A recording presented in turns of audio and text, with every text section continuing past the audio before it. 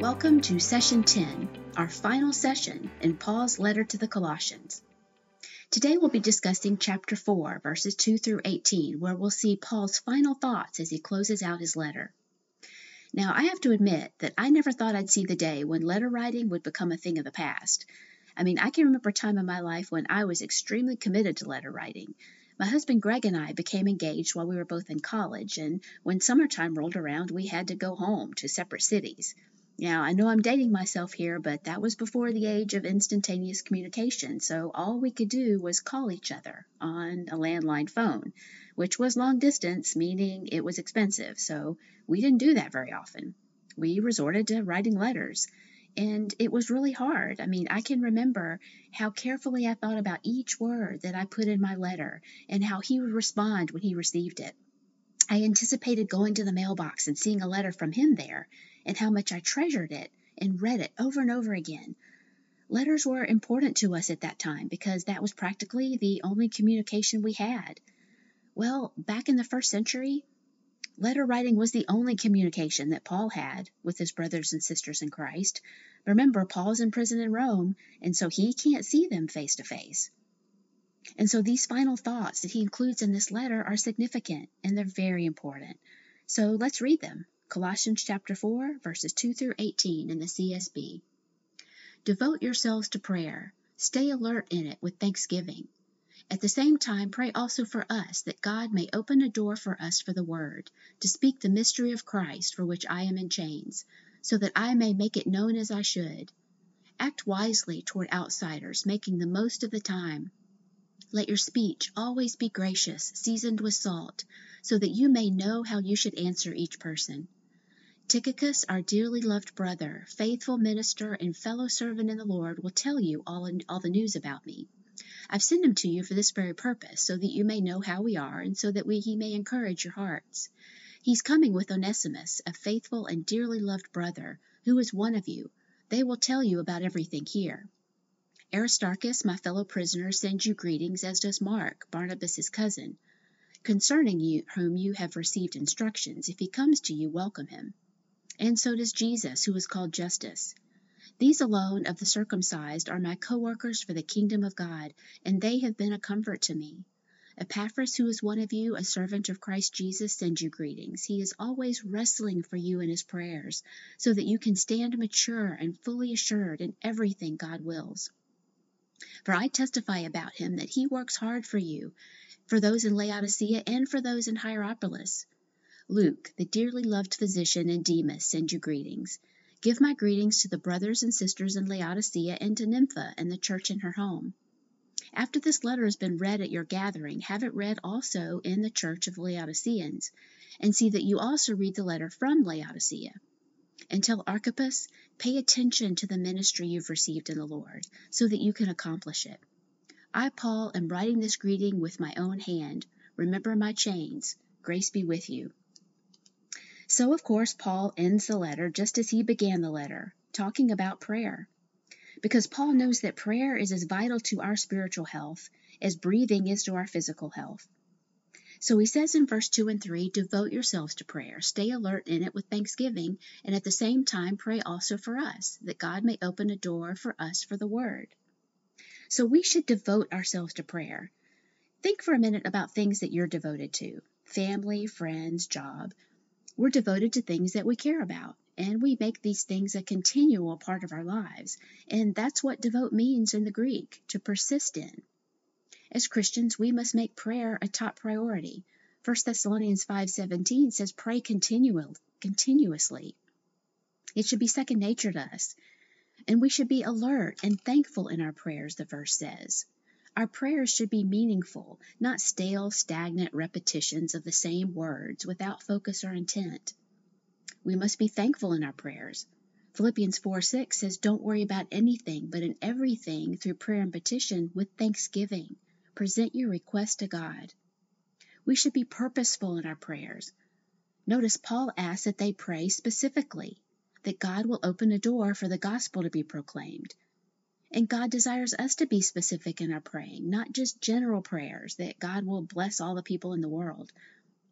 I also believe this idea of staying alert and watchful in our prayers also indicates that we should be looking and ready for God's answer. We should pray expectantly that God's going to indeed answer us when we pray to Him. But we also must watch for it, because our prayers may not be answered in the way that we expect. Think about it like a batter in a baseball game. As the batter stands at home plate, he raises the bat and he's hoping for a pitch that's easy to hit. I mean, he may be hoping specifically for a curveball, but he has to be ready and alert because he may not be getting a curveball. He may be getting a fastball. Now, the batter can be confident that the pitch is going to be thrown at him, but he has no idea what way it's going to be thrown to him. And in the same way, we can be confident that God indeed is going to answer our prayer, but we don't know how. So we have to pray for eyes to see what God is doing. We shouldn't place our assumptions on God. From God's perspective, there are an infinite number of ways to answer your prayer. You and I, we may only see one or two ways, but God, He sees all the ways. He sees ways we may never have even thought of. So the question is, do we trust Him? Do we trust God to work out this situation in our lives in whatever way He sees fit? Or are we only looking for the option that we choose, the one or two ways that we see? Or are we giving God room in our lives to do anything? So again, Paul's request in verse 3 is that God will open a door for them to speak about Christ. And notice he says that God may open the door. Now, Paul has made it clear that his passion is sharing the gospel and teaching God's word, but he still places his desires under the authority and will of God. It also says that Paul is in chains for the sake of the gospel. Remember, Paul is writing this letter while under house arrest in Rome.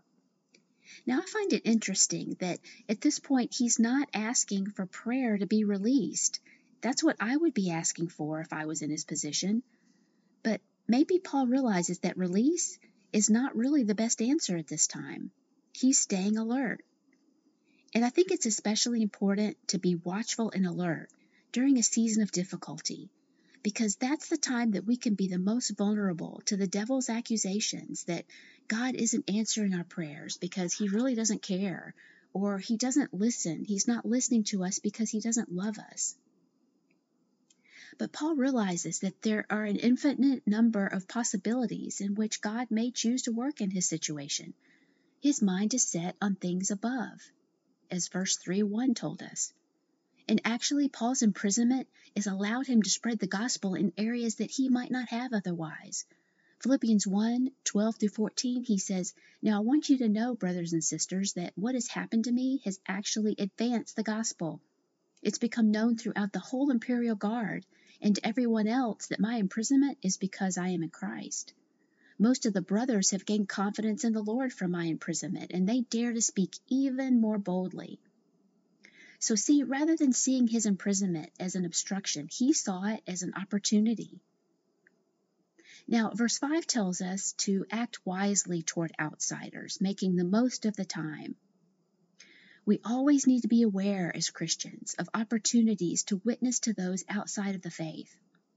1 Peter 3:15-16 say, "Be ready at any time to give a defense to anyone who asks you for a reason for the hope that is in you. Yet do this with gentleness and reverence." Living a complete life in Christ involves our private life, our prayers, and our public life, our witness. And this word wisely, the root word was also used back in chapter 1, verses 9 and 28, and in verse 3:16.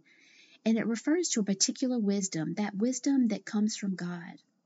So God should not only guide our prayers, but He should also guide our interactions with others. And so, are we making the most of our time here on planet Earth, as verse 5 tells us to do? Are we choosing to be kind, humble, compassionate, gentle, and patient, as verse 3:12 tells us? We can make the most of the time through our actions and our words. Now, verse 6 says that let your speech always be gracious, seasoned with salt, so that you may know how you should answer each person. Our words and actions should be palatable to those around us, so that they may be drawn closer to Christ. Our speech should be gracious or full of grace, as other translations say. Now, as you know, grace from a spiritual perspective means God's favor upon those who don't deserve it. So if our speech is gracious, then it should be favorable to others, whether they deserve it or not. Now, I realize this is not easy, is it? I'm sure there may be those in our circles of life to whom we'd rather not speak at all, much less speak favorably of, but when we truly grasp the depth of God's unmerited favor toward us, then we will be better able to offer that same grace to others. Verse 6 says our conversation should be seasoned with salt. And you know, salt was often used as a preservative as well as a seasoning. So our conversations should preserve the integrity and feelings of others, not be harsh or tactless, but wholesome. Ephesians 4:15 says, speak the truth in love. Now, we cannot have conversations full of grace without hearts full of grace. Proverbs 16:23 says, the heart of a wise person instructs his mouth. Now, Leviticus 2:13 says that salt was also to be added to sacrifices. Hebrews 13:15 tells us our words of praise are also sacrifices to God. So, do you think our conversations would change if we began to view them as sacrifices to God?